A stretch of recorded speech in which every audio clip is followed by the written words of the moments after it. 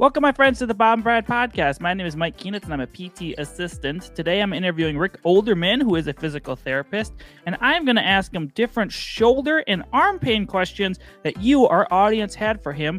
Things like rotator cuff or forearm injuries, even upper trap issues. So, without further ado, here is Rick. Welcome back, Rick. Thanks for joining us again. Great to be here again, Mike. Thank you.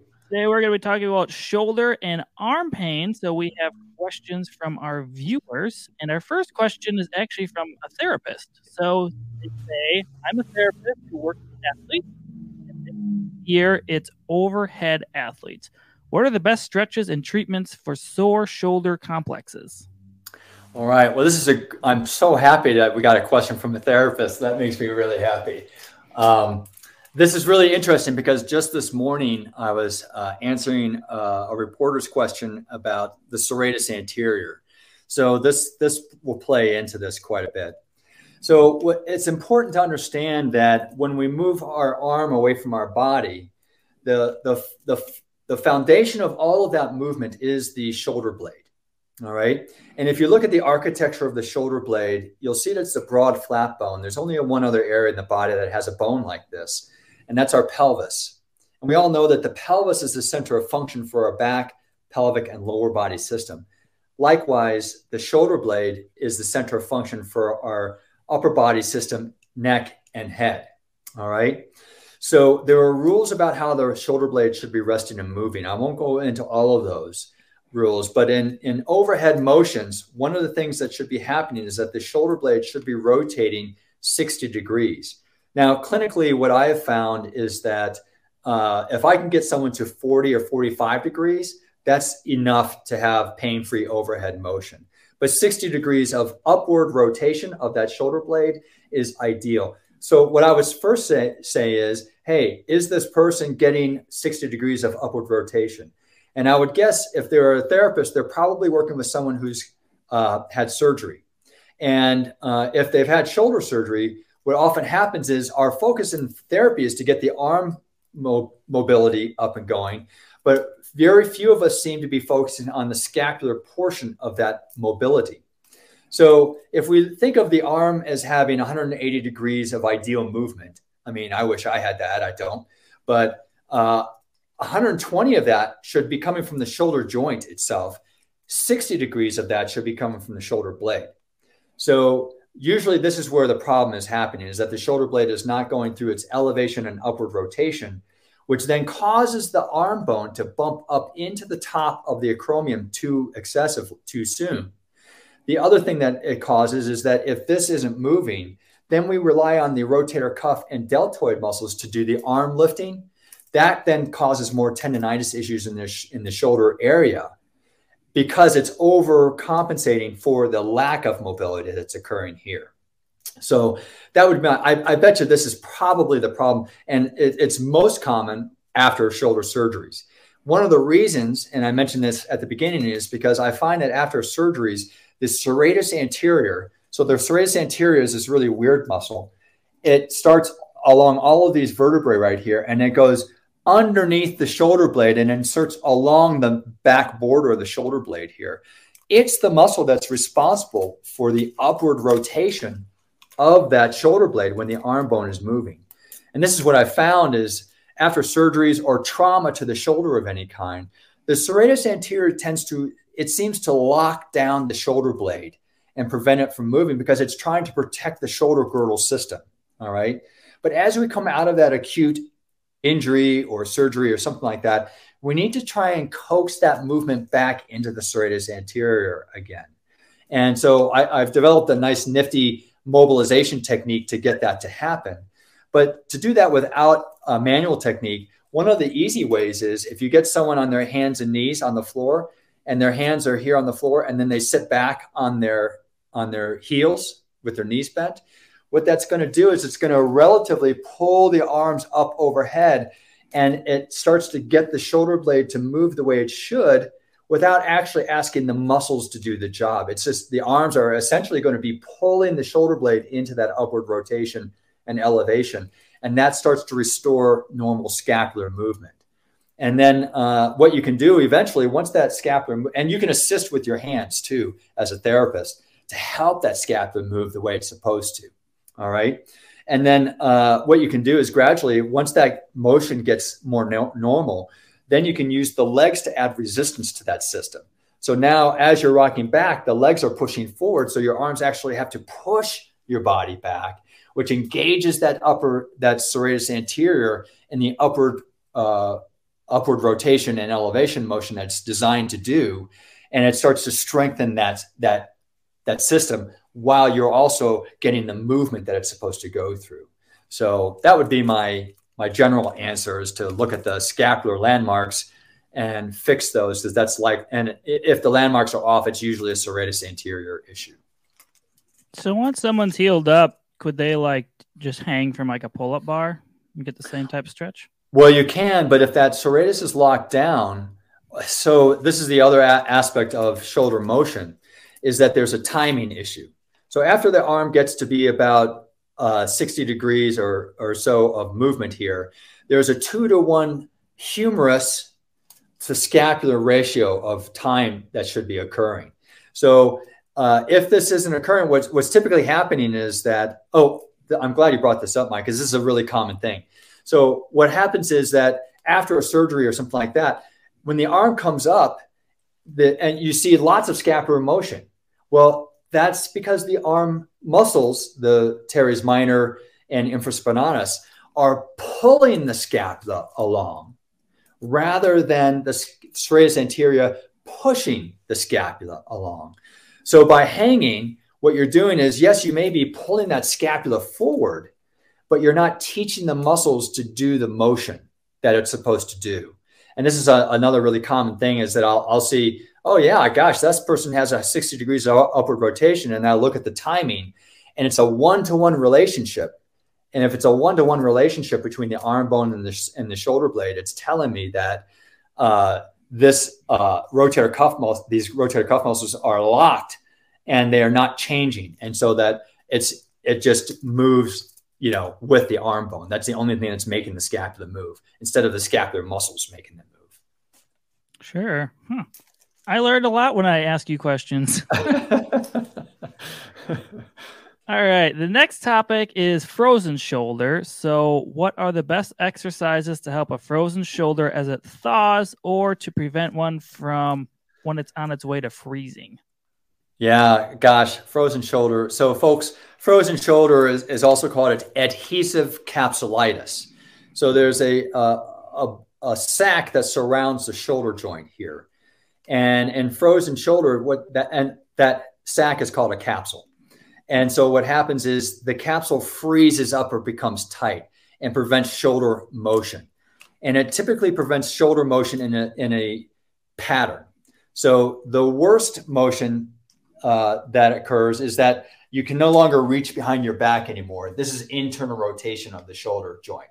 That's the most aggressive form of shoulder motion. All right. The second most restricted motion becomes this external rotation, where you're bringing your arm out from your body. And then the third is shoulder flexion, like this. So if your shoulder is restricted in these patterns, this one is better than this one, and both of those are much better than reaching behind. You may have an adhesive capsulitis or frozen shoulder issue going on. So the thing is, no one really understands why adhesive capsulitis or frozen shoulder is occurring in the first place. So it's difficult to prevent it. So, and it seems to happen in women more than men. So they believe that there's an estrogen component to this, but I really, truly don't know. So frankly, I haven't found much that's going to slow frozen shoulder loss of motion down.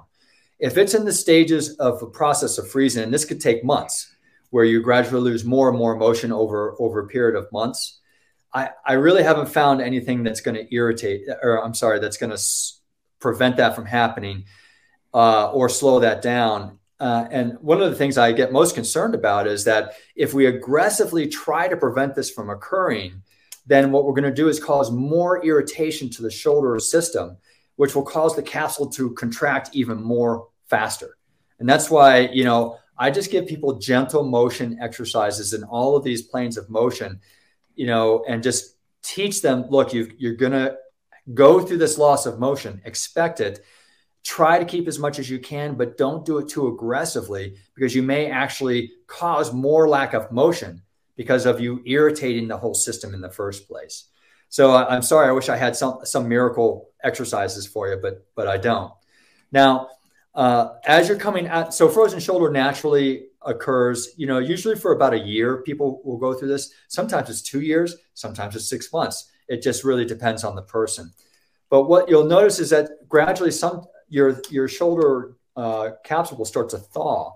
And again, the same exercises I would go for the shoulder flexion exercises first, or slightly out away from center like this. That's where your shoulder joint will move more freely. Start there, right? And you can slide your arm up the wall. You can do a rubber band that pulls your hand up, and then you pull it back down, and it pulls you back up again to get that motion. So you don't have to use those shoulder motions. You could use a cable system at your gym where the cable is pulling the hand up, and then you pull it down, and it pulls you up again.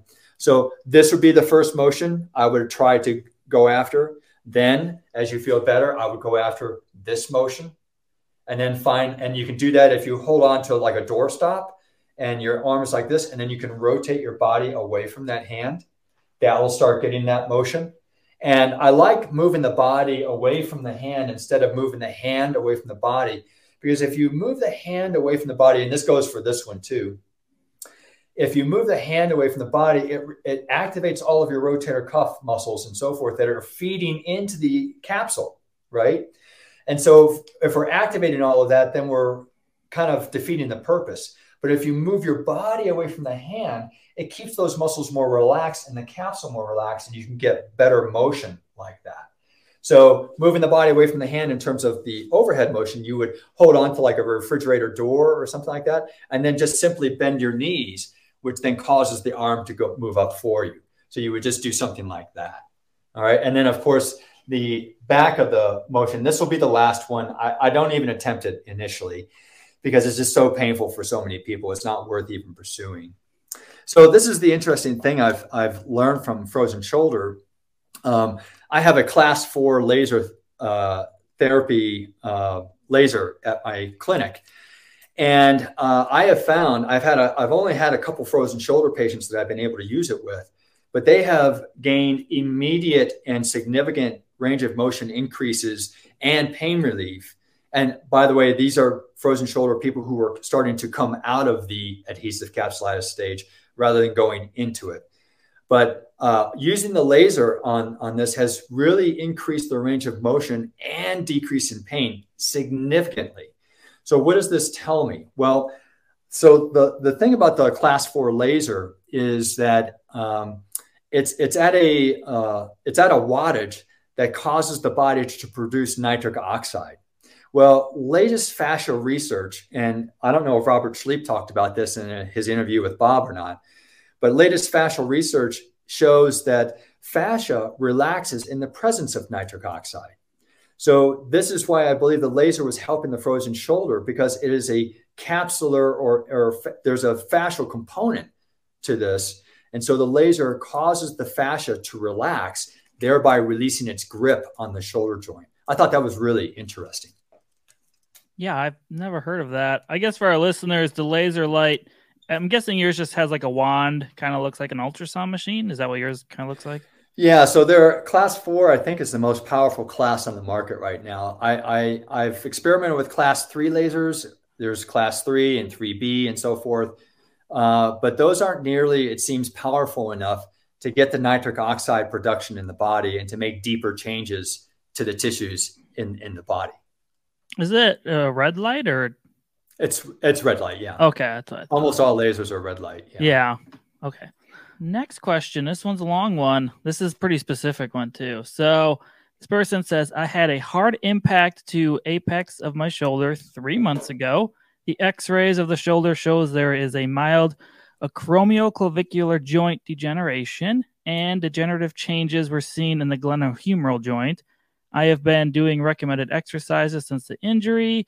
I have good movement, but often severe sharp pain from simple light movements. Any suggestions? Yeah. So again, what I have found in therapy is that most therapists are missing getting the shoulder blade to move well. All right. There are rules about how this thing should be resting and moving. And I have found, in fact, almost all of the therapists that I trained at my own clinic, none of them knew what the rules were or how they had a basic understanding of how things should move, but it wasn't specific enough to solve shoulder issues. Once they learned how to move the shoulder blade correctly and get that operating correctly, shoulder dysfunctions really melted away rather rapidly. So if you have so what this person is describing, if we look at the shoulder blade, here's the collarbone, and it meets this part of the bone of the shoulder blade. All right. This is the acromioclavicular joint. And so they have degeneration of that joint there. And when they mention their glenohumeral joint, well, that's just simply the shoulder joint. So they have some general, it seems, degradation of something going on in that shoulder joint. And they're talking about intermittent periodic pain when just moving their arm. All right. So, well, the primary muscle that's involved with initiating that movement is the rotator cuff muscle, which starts here on the shoulder, on the scapula, and it runs through this little cave in the scapula where the acromioclavicular joint is, and then the rotator cuff attaches here. So my guess is that they're getting an impingement that's occurring where their first motion is pulling the shoulder blade or pulling the arm bone up and pinching that. So if we look at traditional rotator cuff strengthening, the kind where you're doing things like this with a band, that's strengthening the infraspinatus and teres minor muscles. And what those help do is help pull the head down in the shoulder socket so that it doesn't impinge on the top of the shoulder. So if your therapist hasn't been doing those for you, or you haven't been doing your exercises at home that your therapist asked you to do, I'm going to guess that might be part of the problem. All right. However, if we remember that the shoulder blade is half of the shoulder joint. So if the arm bone is moving, but the shoulder blade is not, then you're going to be bumping up into that shoulder joint too soon. And this sounds like maybe what's going on here. So again, if you get down on your hands and knees on the floor, keep your hands where your shoulders are and just sit back on your knees. What that's going to do is it's going to start pulling the shoulder blade in the motion that it's supposed to occur when you're actually upright and raising your arms overhead. So this would be an exercise I would recommend doing, is to start getting the shoulder blade to unlock.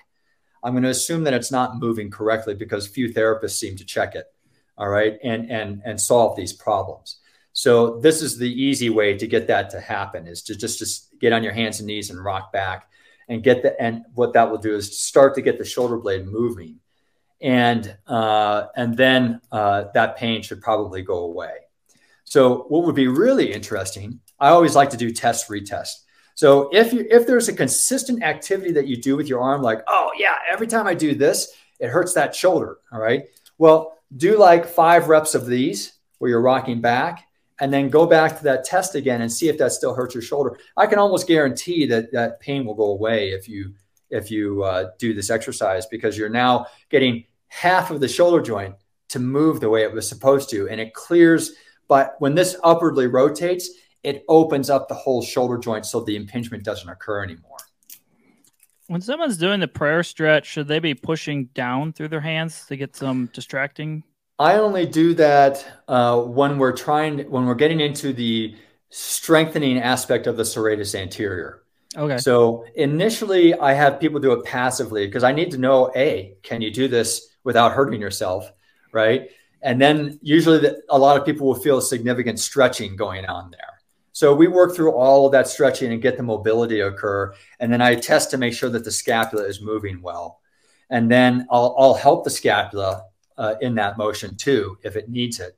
And once I'm sure that all of that is moving the way it's supposed to and their pain is diminishing, then I add the resistance with the legs, to start strengthening that system like that.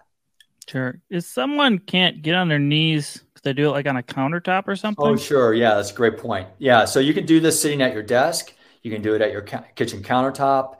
You can even, like, if you open up a door and hold a handle on each side of the door and then lean back away from that door and kind of go into that motion, that will also do the same kind of thing for you. Yeah. So I guess if you're not steady, you can use a rolling chair like me and just perfect. Just like that. Foot back. Yeah. All right.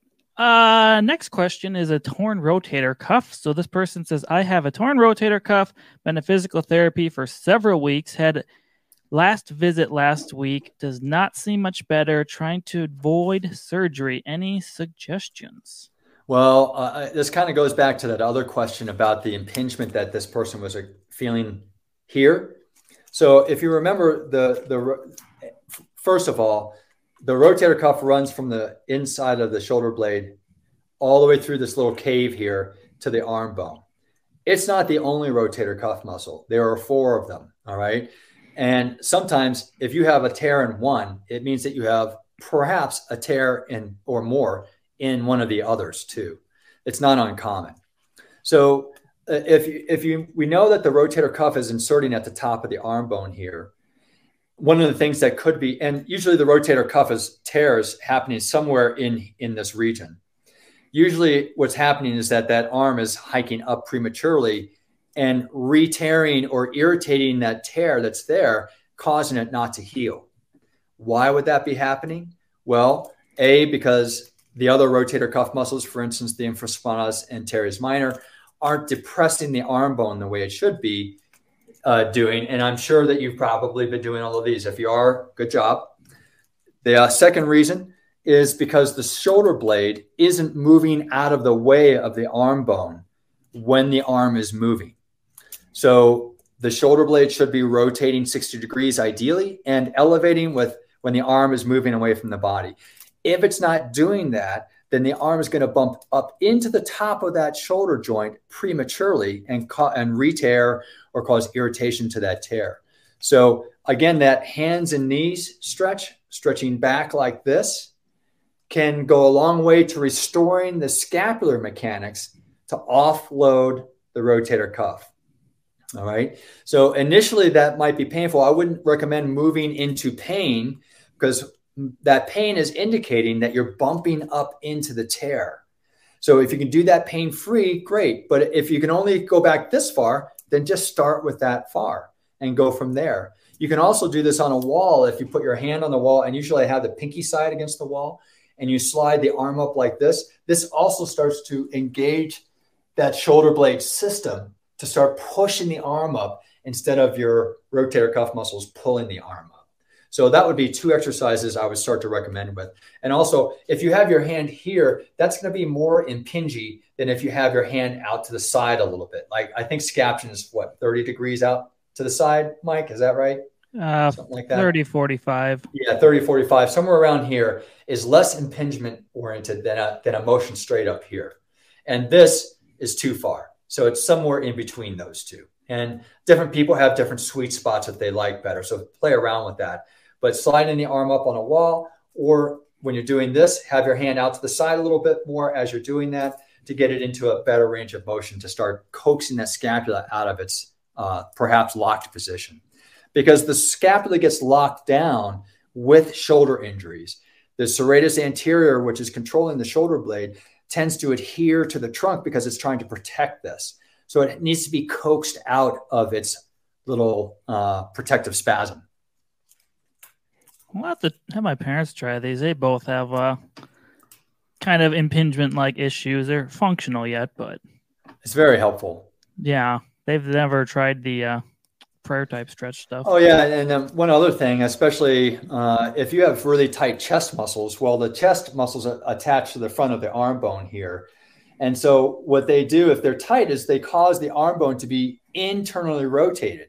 Well, our shoulder joint doesn't like internal rotation. If you try to lift up your hand with your pinky side up to the ceiling, that's maximum internal rotation. And even me just doing this, you can see my shoulder just jams, right? It doesn't like that. So your chest muscles are one of the muscles that cause that to be excessively internally rotated. So stretching the chest muscles, maybe by lying on your back on the ground and just having your hands out to the side and doing a little floor angel, like a snow angel kind of motion, can start to open up your chest muscles and release the internal rotation force acting on the arm bone, which will, again, cause it to be less impinged as the arm is raising. So this person says, I want to strengthen my shoulders, but every time I exercise them, I get a bad headache. I believe it's from my neck muscles. Any tips are appreciated. Yes.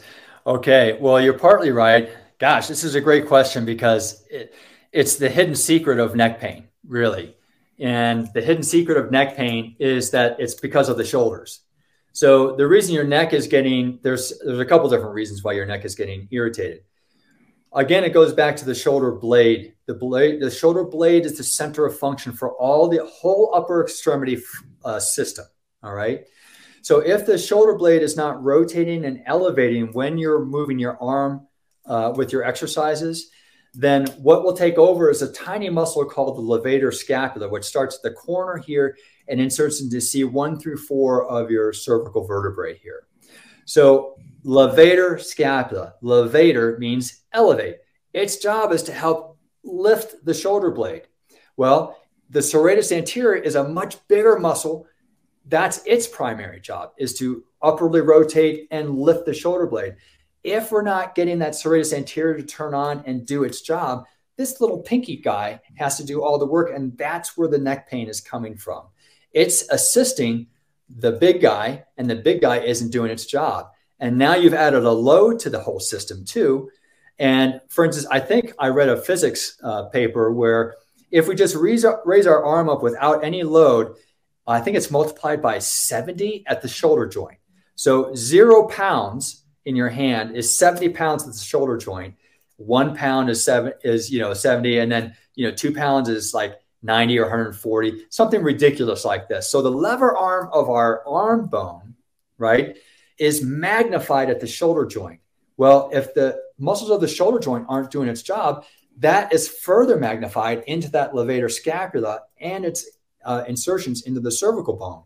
And this is frankly why we get a lot of, I believe, when you get diagnoses of cervical arthritis, foraminal stenosis, bone spurs, osteophytes, compression, disc degeneration, headaches, all sorts of things like that are actually caused from poor scapular function for this very reason. So for you, what I would say is start with that all fours rocking stretch, get the shoulder blade to move better, then go to the arm slide on the wall, make sure that you're getting that shoulder blade to push the arm up, then step away from the wall and do it without any weight and get that whole system working. Then you can start putting weights in there, and that should probably start taking off all the stress from your neck anymore, because now you've got the shoulder, the serratus anterior participating instead of just that tiny little levator scapula. Do you think a lot of the shoulder problems are from poor posture and chronically being flexed over? I think that's part of the reason, but that doesn't explain why the serratus anterior never gets turned on. Yeah. And so I think, well, in some way, I think you're absolutely right, Mike, because, no longer do we do things overhead anymore, like farming or any other things, right? We're always on our computer where our hands are lower than our shoulders. It's only in a gym that we do something overhead, unless you're an overhead athlete already. So I think that's one of the things that's leading to the shutting down and dysfunction of the whole scapular system. Huh. I got to tell Bob. He doesn't he doesn't like a lot of overhead shoulder stuff, but that's kind of his older approach, but yeah. So he's absolutely right. If the shoulder system isn't prepared for overhead work, suddenly doing overhead work is absolutely the wrong reason. So you've got to get the shoulder system to work better before you throw it overhead work. Yeah, that's true. Because I did notice like a lot of overhead stuff. If I do, like I am normally in a scaption plane. I don't like to be fully abducted. I just ram up into my acromion process there. Yeah. So, what I would say is, if you can get through life without needing that range of motion, then that's great. But if you're going to start playing baseball, you're going to have that motion, right? So what I would say to approach that restriction would be to first do it in an unloaded way. So you could do the lying down on the ground with the chest stretch like we had just talked about, right? Or you could put your arm against the wall and rotate away from it and get that arm to work in this position. You could do the hanging stretch a little bit and then rotate away from that to stretch it away from your body and then come back in. And once you feel that that motion is improved, then you can start adding load to that. Okay. Yeah, I also noticed I have a very clicking middle trap whenever if I row at all, it just every time my one side is just likes to click on me. Okay, well, this is the other thing that I found with chronic shoulder dysfunction, neck pain, and headaches is that the mid trap is actually dysfunctional. And so I've developed a precise way to identify and strengthen that. But usually the lower trap is very strong, right? Because we're doing lat pull downs, and a lot of people engage the shoulders like this to create good posture. So that's all engaging that lower trapezius system. And then the upper trap is engaged really well because we're always doing, shoulder flies and developing our upper traps and things like that. But there's nothing, even rows aren't really getting the mid trap system, I've found. And so this is the other thing. I believe that the mid trap is working in concert with the serratus anterior to guide the shoulder blade from both directions and create strength. I've just found a lot of neck pain, chronic shoulder issues. If everything else is working, often it's because the mid trap isn't working well. Once we get that guy online, a lot of this stuff melts away too. Everyone has these problems, I think. Yeah. Well, it's a weird system in the body because the shoulder girdle is a floating system, right? And so we don't have compression holding all the stuff together like we do in the legs. You don't have body weight that helps, create joint stability and compression. It's a floating system. And so, and the arm is away. And especially if you add load to that from a physics standpoint, you're just generating tremendous stresses at the shoulder joint, putting load in the hands. And if the whole system isn't floating well, and it kind of floats on the rib cage. So if the rib cage is depressed, then your whole shoulder system's right off the bat, going to not operate well too. So, it's a unique system in the body. Yeah, it's a whole chain. Yeah. Okay, next question from a viewer. This person is a 51-year-old male. 1 year ago, I was lifting weights and injured my right arm, had an MRI, and was told that I have a 60% tear in the bicep. Are there any exercises that I can do to keep my arm from turning into a noodle arm? Well, again, there's two biceps. And I'm not sure which one is injured. So, this would be a question for your doctor or physical therapist who I hope that you're working with to work through this. A 60% tear is a pretty big tear. I wonder if he's had that, if it's been 6 or 8 weeks since the tear, I wonder if they've had a second MRI to determine whether that tear is healing or not.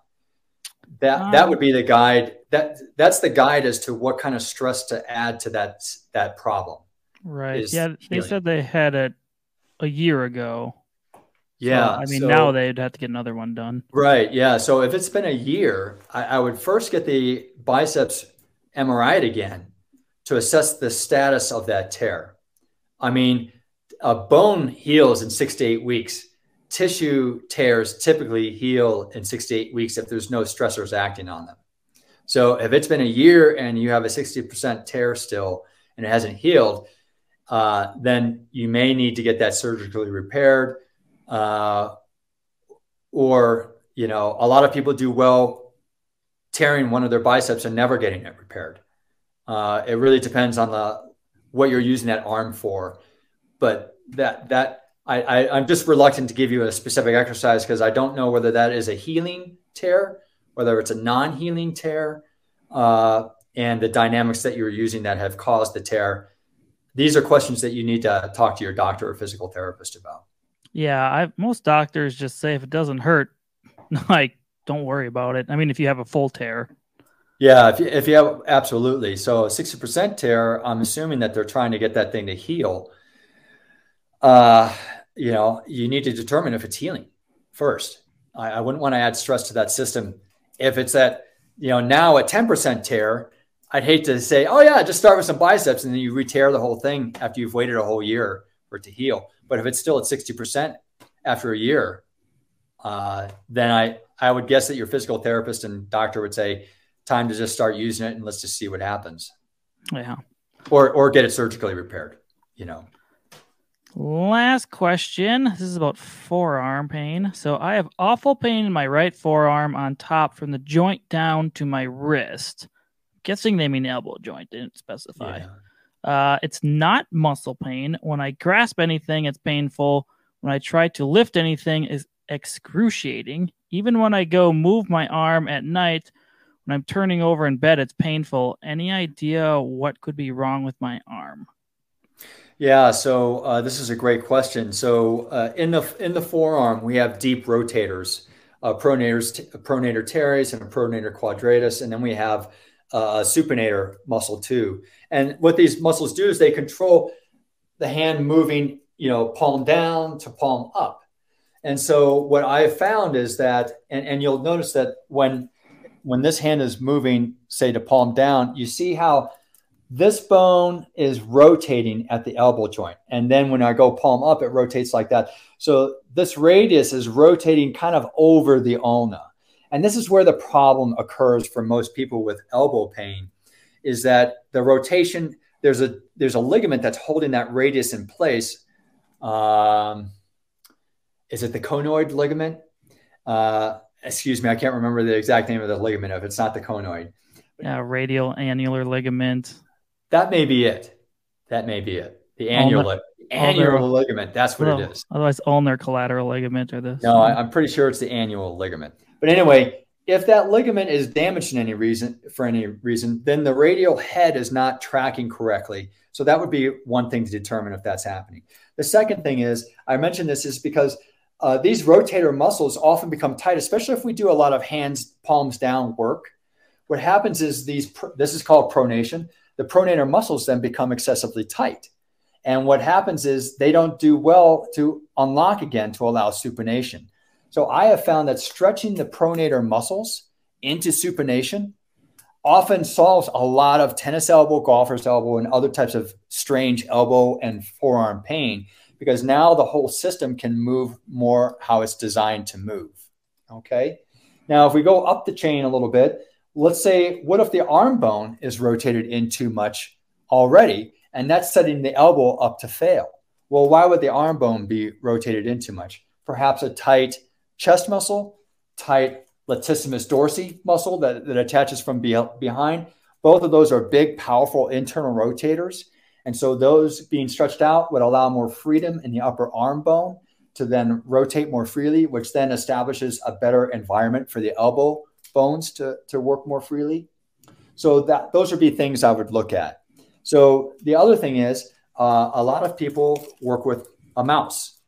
And what I have found is if that mouse is further away or out to the side from you, then you're activating these upper forearm bones and your neck muscles and your shoulder muscles to control that mouse. So if you work with a mouse, try this little experiment. Bring the mouse into your body and actually scoot your keyboard over a little bit to put the mouse more in the center.